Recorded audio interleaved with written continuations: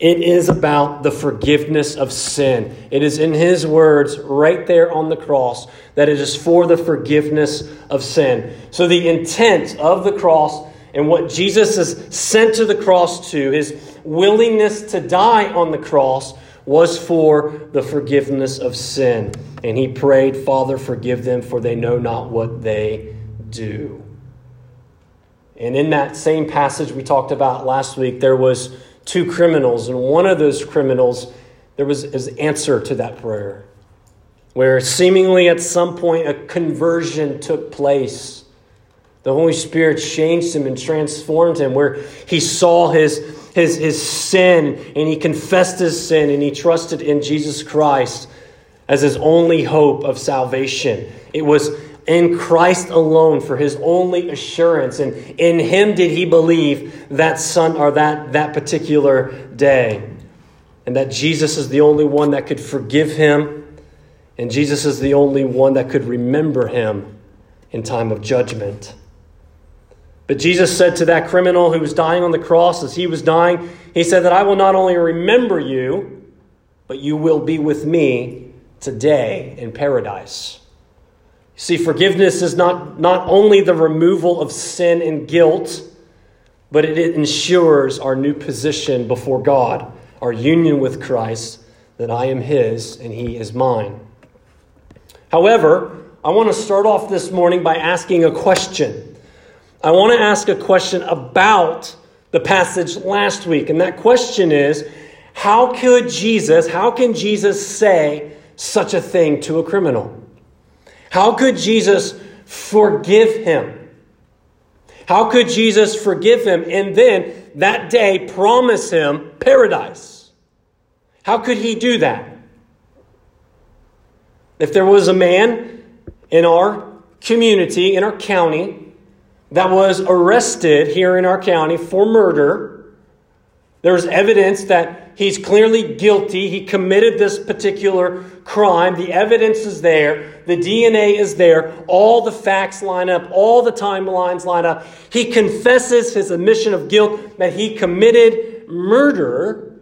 There's not one of us in this room, there's not one of us in this county that would not expect the judge presiding over the case to sentence the man accordingly. That if he is guilty, we want him sentenced accordingly because that's what is just. Whether that be a life sentence, whether that be a death penalty, there must be justice. But what would happen if the judge said to the man who is guilty, innocent, let him go? Well, what would happen? There would be anger. There would be outrage. The Statesboro Herald would print the picture of that judge on the front page. It would be everywhere. There would be almost riots in the streets because of such injustice that we just observed. If that's the way we feel then about that, how then does Jesus look at a criminal and say, you're innocent and you're coming to me with me to paradise? How does he do that? How does he do that according to justice, according to what is right, according to the righteousness of God? How can he say to this admittedly guilty, deserving of the just wrath of God, to this criminal, today you will be with me in paradise? Or for that matter, getting a little closer to home, how could Jesus justly say to any one of us, who have willfully disobeyed and broke God's law, who have sinned against him, how in the world does a holy, just, and right God say to you or to I that you are forgiven of all your sin? And then call you sons, and then call you saints. How could a holy, righteous judge say that? And for that matter, how could we even have assurance then? How could we have assurance that we have been forgiven at all? Spurgeon asked the same questions. Charles Spurgeon asked the same question. He said, if God continually forgives sin without taking any care of his moral government, if there be nothing done for vindication of his justice, how shall the judge of the earth do anything right? How was salvation for a criminal and salvation for sinners like us, like you, like me, like anyone accomplished? How could we be declared just or right? How is the wrath of God vindicated? How is his holy justice served out? The answer is at the cross. At the cross of Christ, where he bled and he died, where Jesus was not only crucified, but he faced the righteous judgment of God towards sin, and where he alone absorbed the wrath of God for sins and for his people, for the sins of his people, and that is how the criminal was justified that day. That is how any of us as sinners have been justified, is at the cross. Romans 3:21-26. But now the righteousness of God has been manifested apart from the law. So we're speaking righteousness, right? The right justness of God. The justice of God has been manifested apart from the law. Although the law and the prophets bear witness to it, the righteousness of God through faith in Jesus Christ for all who believe. For there is no distinction. For all have sinned and fall short of the glory of God. We're all in that same place, that same spot of the criminal. We do not deserve his grace. We do not deserve his mercy. We do not deserve heaven or paradise. For all have sinned and fallen short of the glory of God. And the law of God tells us this daily, that you have fallen short of the glory of God. And yet, verse 24, fallen short of the glory of God and are justified. We are now made right by what? By his grace. As a gift. But how is that grace and how is that gift accomplished? Through the redemption that is in Jesus Christ. It is in Christ Jesus. Verse 25, whom God put forward as a propitiation by his blood to be received by faith. And this was to show what? God's righteousness. So God put in our stead Christ. And it was to show his righteousness at the present time so that he might be the just and the justifier of the one who has faith in Jesus. Jesus died as our substitute so that we sinners, criminals, enemies of God could be justified. And God, who sent his Son to the cross, Jesus willingly obeyed, laying his life down for the will of the Father, so that the righteousness of God would be seen, that the righteousness of God would be demonstrated, and that God would be the just. He is the just judge, and he is also the justifier who sent his Son. A judge on earth can't do that. But the judge of all the earth can. And he has sent his perfect Son. For that all of those who receive by faith the gospel, this good news, like the criminal that day, can be saved. And all of that happened at the cross. And in this morning's passage, it opens up for us the details of how our justification was accomplished. All of these things, they're huge. Right? We said last week that the cross is the central part of Christianity. It's the heart of Christianity. It's the heart of the gospel. It's what we believe. It's the aim of what we share and what we do. It's our evangelism. It's what we hold dear. It is our assurance. So how do we know that we can be assured then? Because of Christ and what he has done and what he has accomplished. And this is where we find our confidence and our assurance before God, a holy and righteous judge, in Christ alone, in the person and the work of Christ, by grace alone, through faith alone. At the cross, it was all accomplished. And in our passage today, we're going to unpack 3 different places where Jesus achieved our salvation at the cross. Let's look at verse 44 and let's read this. Verse 44.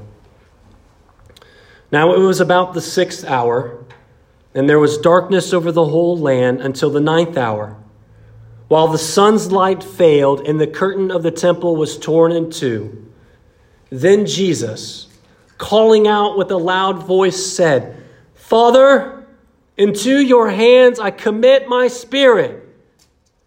And having said this, he breathed his last. Now when the centurion saw that had taken place, he praised God, saying, Certainly this man was innocent. And all the crowds that had assembled before this spectacle, when they saw what had taken place, they returned home, beating their breasts. And all his acquaintances and the women who had followed him from Galilee stood at a distance, watching these things. And this is the word of the Lord, and may his Holy Spirit move in our hearts to hear and to see his holy, inspired, inerrant word for his glory and for our joy. Amen. The first thing that we must see here at the cross is one of the things I've began with, and that is at the cross, Jesus absorbed the wrath of God that was due towards sinners. So the just judgment of the wrath of God that was towards sinners, Jesus absorbed in himself on the cross. In verse 44, it tells us that there was darkness that came over the whole land. You see that there? The darkness came over the whole land. The sun went dark for 3 hours between noon and 3 p.m. So at the middle of the day, at the height of the day, where the sun is at its peak and supposed to be at its brightest, there was complete darkness for those 3 hours. Why darkness? Why would God send darkness in this time? Well, the darkness represents something very important that was happening on the cross.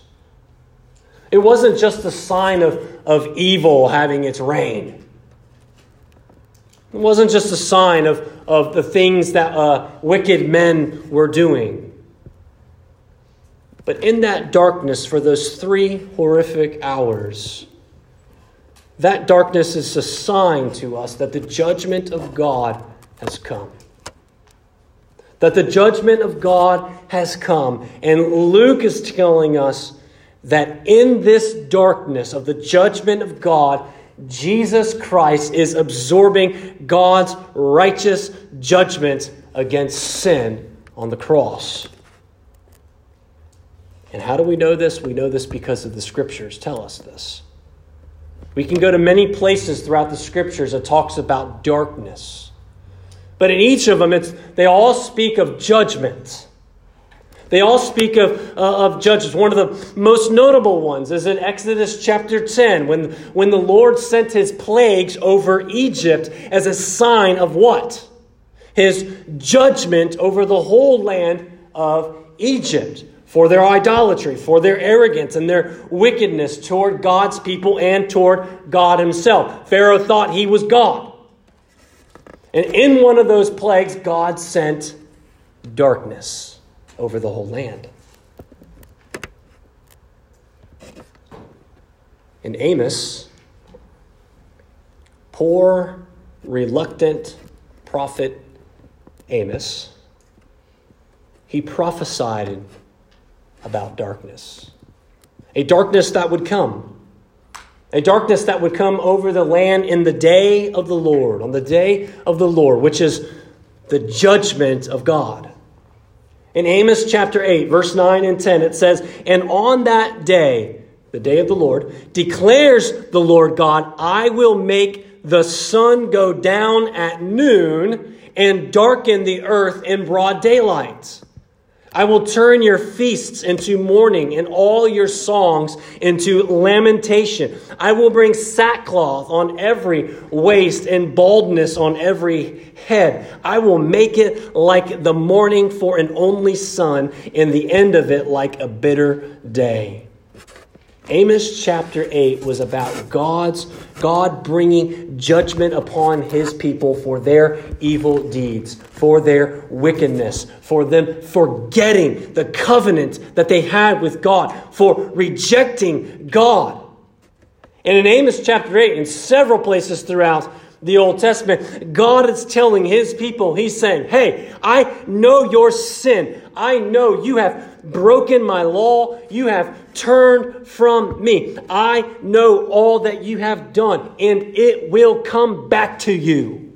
My judgment is coming, and you'll know it's there and know it's here when it is dark, when darkness comes. But did you also notice something else in Amos that happened? He said that he will turn your feasts into mourning and all your songs into lamentations. Look at verse 48 and back in Luke 23. The crowds, what did they do? They returned home, beating their breasts. That's mourning. That's lamentations. Doesn't Amos 8 sound a lot like what Luke is describing for us? I mean, he even gives us the same hours. But there's one massive difference. One massive difference between Amos 8 and what's happening in Luke 23. Did you notice it? Everyone in Luke 23 that day, the crowds, the centurions, the soldiers, the criminals, they saw the darkness. But Jesus was the only one who experienced the darkness. He's the only one that experienced the judgment and the wrath of God that day. Why didn't judgment and wrath fall upon the people? His grace, his gift, his mercy, it's his plan. No, judgment fell that day not on the people, but on his Son. God sent his Son as a substitute for his people.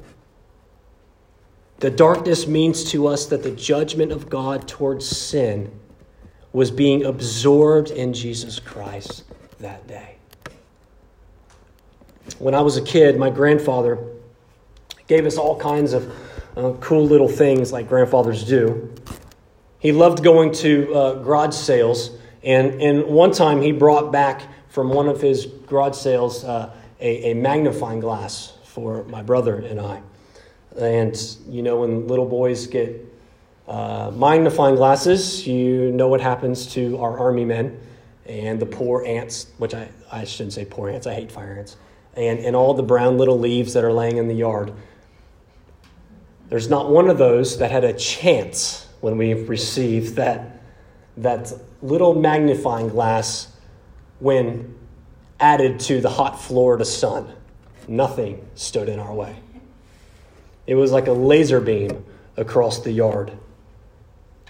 And when you put that piercing white dot that comes through the magnifying glass on almost anything, I know this from experience, you can put your brother's hand there. I was the brother that had his hand there, by the way. And it would burn. And on that day, on the cross, the piercing white hot dot of God's judgment was not on the people, but it was directed toward his Son. He became sin. He became our sin, poured out on him like an onslaught of waves, hitting him over and over for thousands of years of iniquities and transgressions. All of our lies, all of our hatred, all of our sinful anger, all of our outbursts of anger, all of our murderous thoughts and even murder itself, all of our pride and our lusts, all of these things, all poured out on the perfect, spotless, sinless Son of God. Galatians 3:13, Christ redeemed us from the curse of the law by becoming a curse for us. For it is written, cursed is everyone who hangs on a tree. You see, that day there was far deeper and greater things at work in those black hours. Not just evil, not just wicked men crucifying an innocent good guy. No, at the cross was imputed on the Son of God our sin.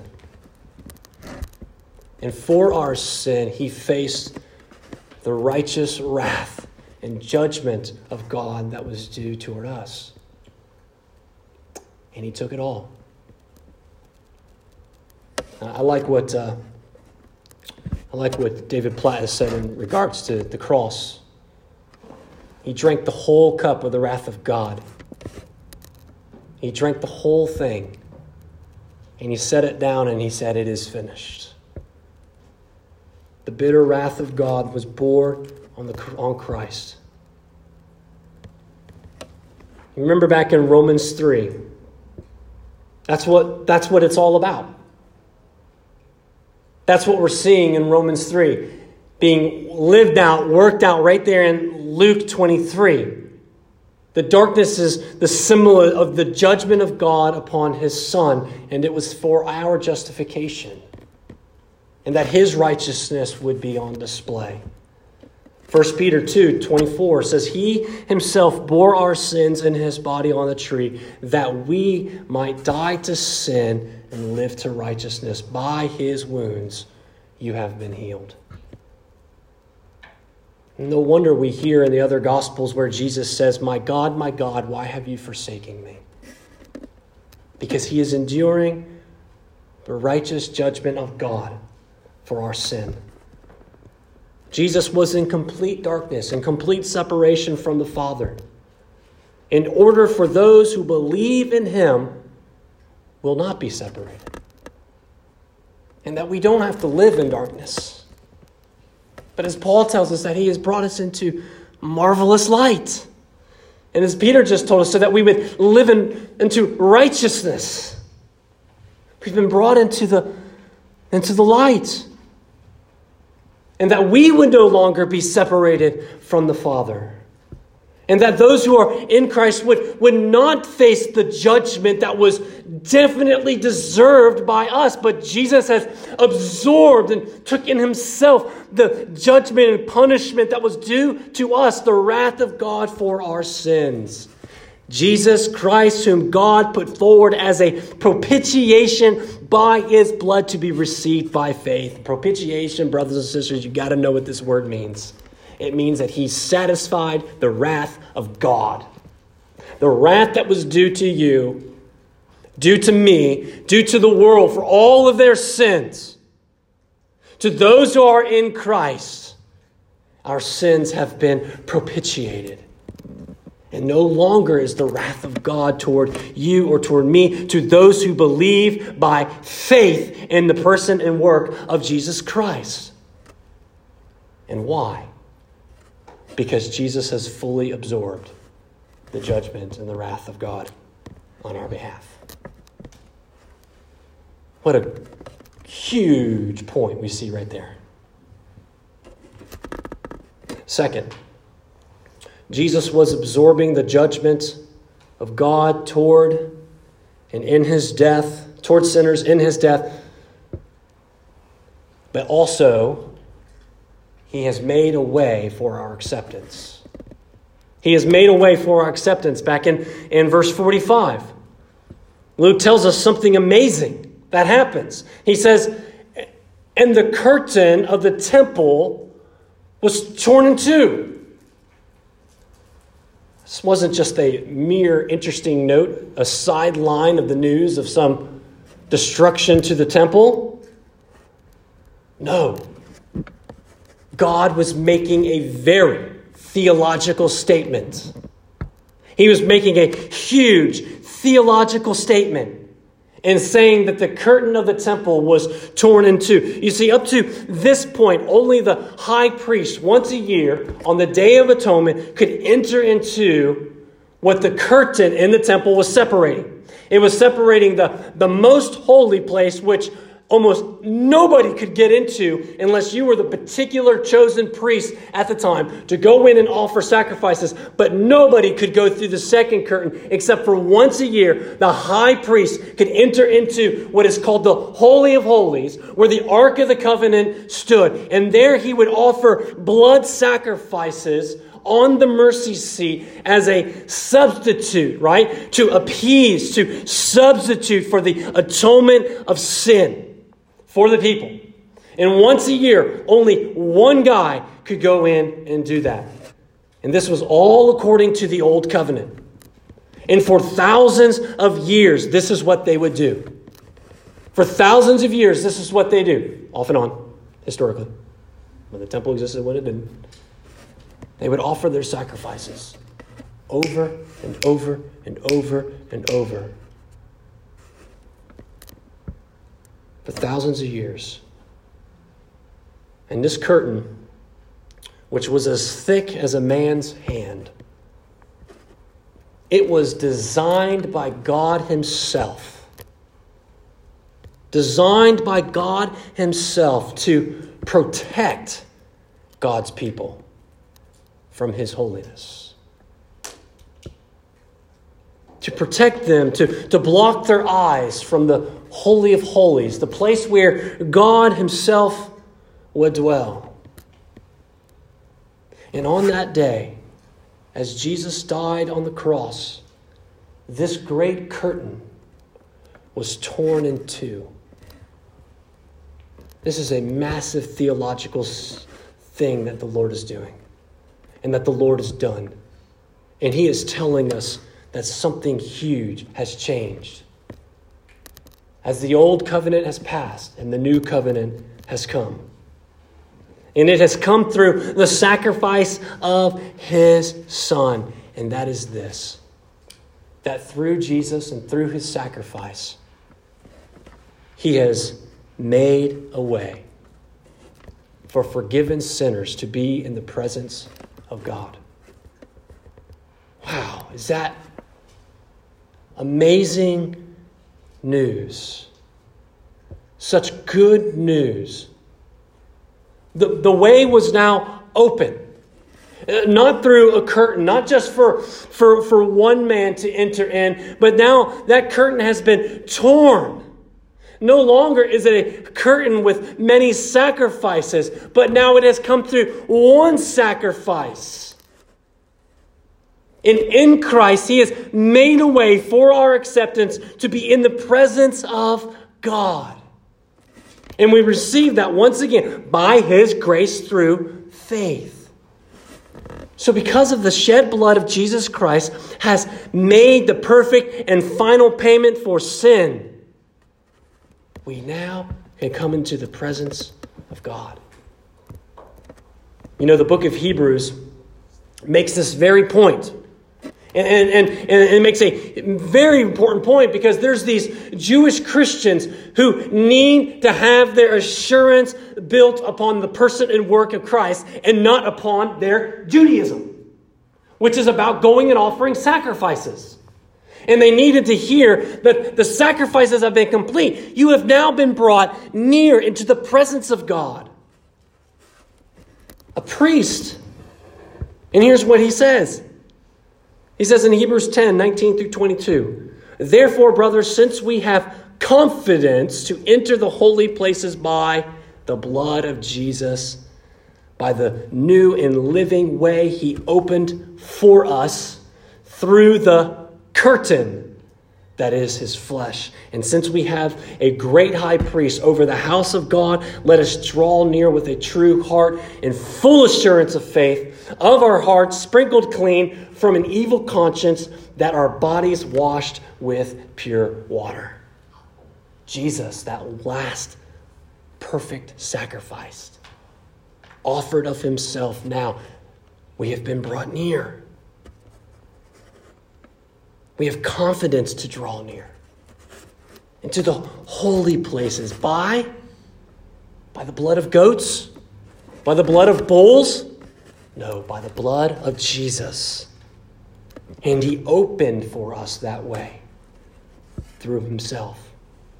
Now, we all needed to be brought near. We all needed to be brought back into the presence of God. Because ever since the Garden of Eden, when Adam and Eve sinned, they were what? Cast out of the garden, out of the presence of God. There was a break in our relationship with the Lord because of sin. And there's nothing that Adam and Eve or anyone else could do to draw themselves closer to God on their own. I mean, we see that over and over throughout the Old Testament, us trying to achieve that. And never could they ever do it. And the point was, God was going to send someone, a rescuer, a redeemer, who would come and make our way. And it was at the cross where he accomplished and opened the way back into fellowship with God in him. Again, how else does the criminal have assurance that he will be with him today in paradise? Because through that one perfect final sacrifice on the cross, Jesus has accomplished his acceptance. He has accomplished our acceptance, that we now can enjoy that communion with him, that fellowship with him, to be near him, to be adopted by him, to be sons. We understand what this means for us Christians, for you, if you are a Christian. Do you understand what this means? It means we no longer live in fear. We no longer live in fear of the wrath of God, because we have been brought near into his presence. It has opened a way. Too often, I think, we believe there's still a curtain. Too often do we live as if there's still a curtain that's protecting us. That there's this fear of being rejected, as if he doesn't know your sin. Or this fear that we're going to be turned away because of our failures. And yet what this tells us, what God is showing this in the theological significance of the cross and the tearing of the curtain in two, is that Jesus has made a way for sinners. Hallelujah. What a Savior. That's why we sing that.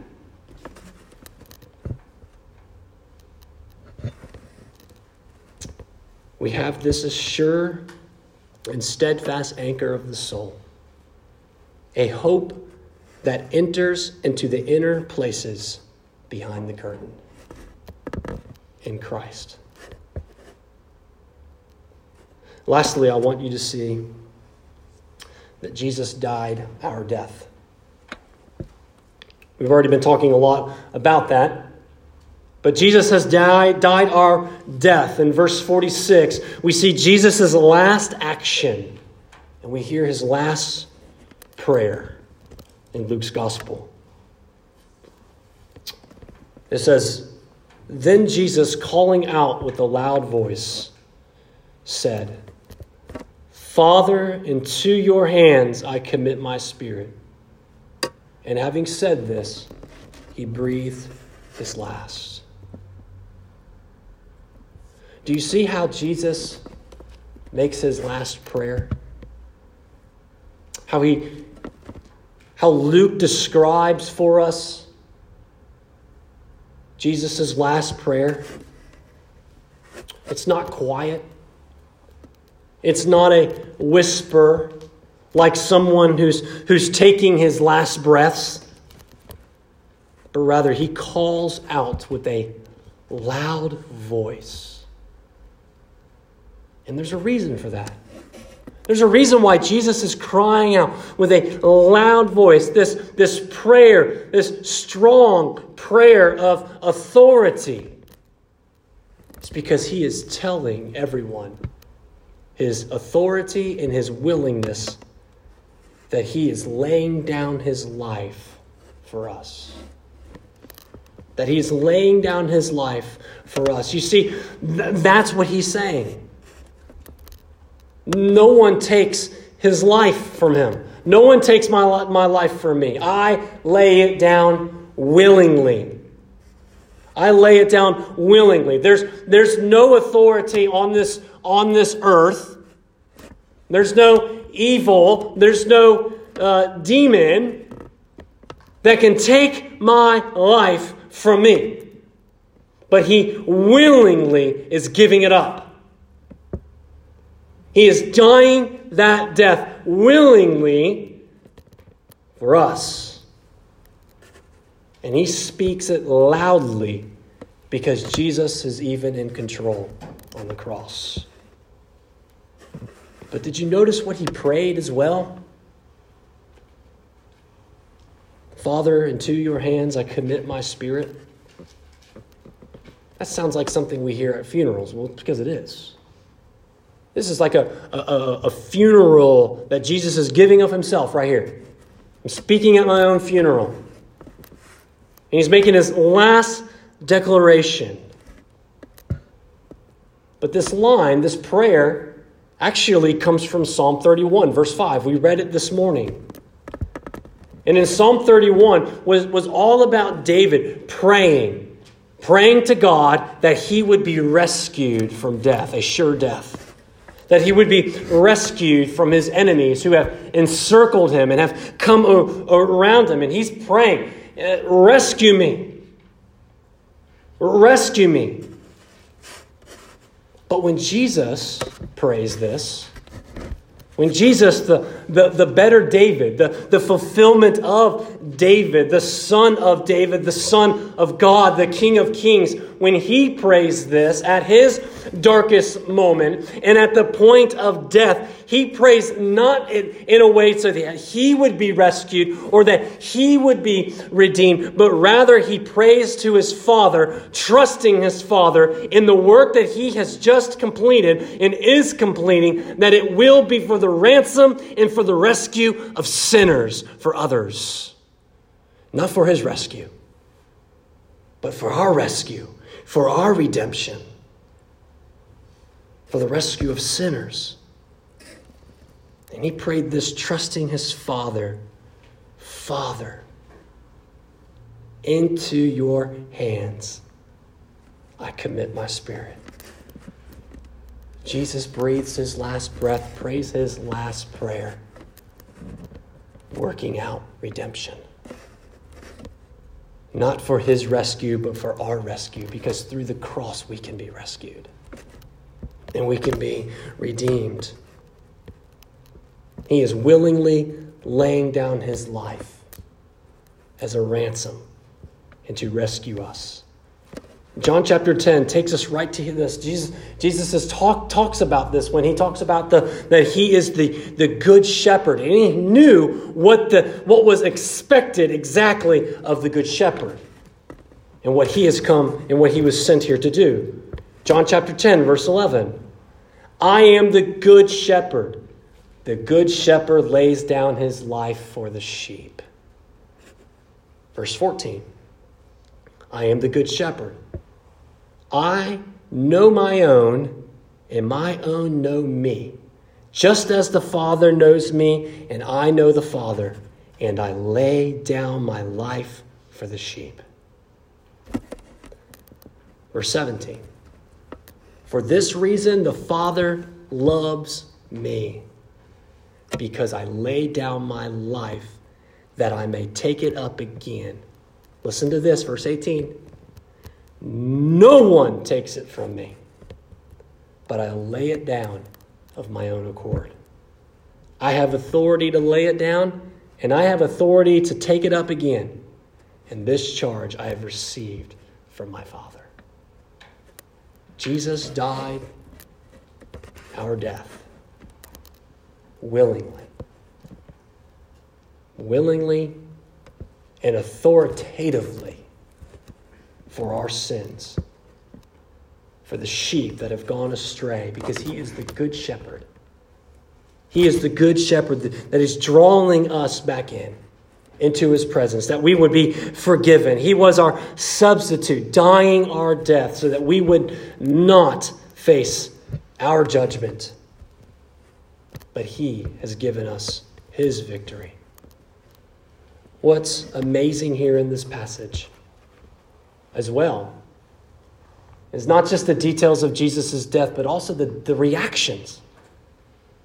We get 3 reactions after Jesus breathes his last. And I think these are so helpful for us when we put the cross together and the story of the cross and what it means. And first there was this centurion. He's a Roman soldier, but he's not just a soldier, he's an officer.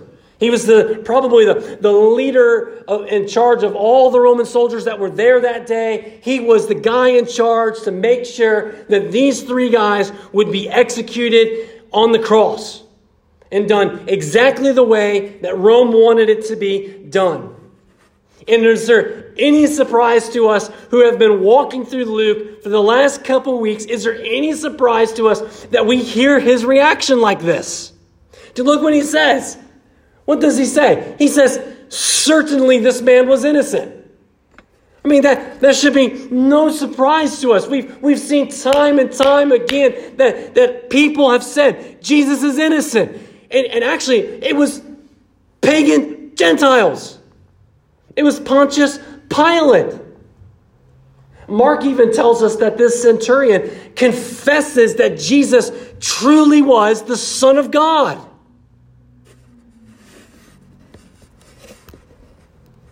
Luke tells us that he was praising God, saying these things. And why do we see this? Because this is evidence that this is true. That it just wasn't another guy who died on the cross as an innocent man. That he was innocent, that he was just an innocent good guy, like so many wimpy liberals call it. No, it was God punishing his son on our behalf. And the centurion sees it. And he clearly sees that it's the Son of God and the innocence of the man who's dying on the cross. And he praises God. Educated morons can't see this. But here's this guy that sees it. And he praises God for it. Now, we don't know if this guy comes to faith or not, but I do know this. Luke likes to tell stories of centurions who come to faith. Acts chapter 10. Don't know if it's the same guy. Not saying it. But something was happening there. Evidences that this is true. And second, there's the crowds. There's the onlookers who gathered to watch the spectacle. What was their reaction? We already said it, verse 48. They walked away after Jesus died, doing what? Beating their breasts. Again, that's a sign of their sorrow. Not just because another man died, but their sorrow of mourning, of regret, of their own guilt. Of their own guilt on themselves, because I think in some way that they saw the innocence of Jesus too, just like the centurion did, and they realized that an innocent man has clearly just been put to death. A sense of guilt that came over them. And maybe it was that guilt, a spark from the cross that the Holy Spirit used in drawing thousands just 52 days later, at the day of Pentecost. Because when Peter stands up to preach, he tells them, you're guilty. You did this. But it was God who delivered him up. But it was God who would deliver him up. And maybe this guilt is what drew them in. Brothers and sisters, when we see the cross, I think overwhelmingly we should see our guilt. The guilt of our sin. That we should be the ones who died that death, that deserved eternal damnation and the wrath of God poured upon us. But also the good news is this. Is the cross doesn't just leave us in that guilt, but it's a reminder as well of the expiation of our guilt. That our guilt was removed upon us and put upon Christ. So as Christians, we do remind ourselves that we are sinners. We know we're sinners. We should be the first ones to admit it. However, we do not walk in the guilt of our sin as if it's our identity, as if it's who we are, because it's not. The cross reminds us of our guilt, but we no longer remain there. Now, if you are not in Christ, then the cross is heaping your guilt upon you. But it's also pointing you to the hope of grace and mercy that is found in Christ and in Him alone. Not in ourselves, not in anything else. And that Christ is the only hope. And I think that's the third area, the third group. We see the disciples there. The disciples and the women, the acquaintances. And they were standing far at a distance from the cross. They were keeping their distance. They were probably afraid what was happening. But I think this is significant for us because it's in Christ alone. There was no help from the disciples. There was no help from the women, as great as they are. And God bless them for their faithfulness. But our salvation is not in the disciples. Our salvation is not in Mary. Our salvation is not in a pastor or the elders or the church or your family or your friends or your grandparents. Your salvation does not go there. They're at the distance. But at the cross is Christ. And our salvation is in Him alone. Our salvation is in Him alone. Because what can wash away my sin? Nothing but the blood of Jesus. What can make me whole again? Nothing but the blood of Jesus. A bitter, dark day, but in His death, He has accomplished what we could not do. And by His grace, through faith, we now can draw near. The gospel doesn't leave us separated. It doesn't leave us far away like the disciples were that day, or the mourning crowd walking away, beating their breasts. But the cross draws us in because we remember that Jesus took our place and He bore our judgment and our wrath. He took our shame. He took our guilt, and it was nailed to the cross. And He accomplished our acceptance, and He died our death. So listen, there's no more try harder, do better, or be good enough, because the cross simply, plainly, and squarely in our faces says that you can't. You can't justify yourself, but the cross says that Christ has accomplished, that Christ has brought about our justification and has brought about our fellowship with Him. The reconciling us to God and through each other has all been achieved and accomplished at the cross. So what does the death of Jesus, the cross, say to you this morning? Is it an answer of faith? Is it of complete reliance on Him alone for your salvation? Is it a deeper assurance of your salvation because of what He has accomplished? Is it a deeper and wider confidence in him?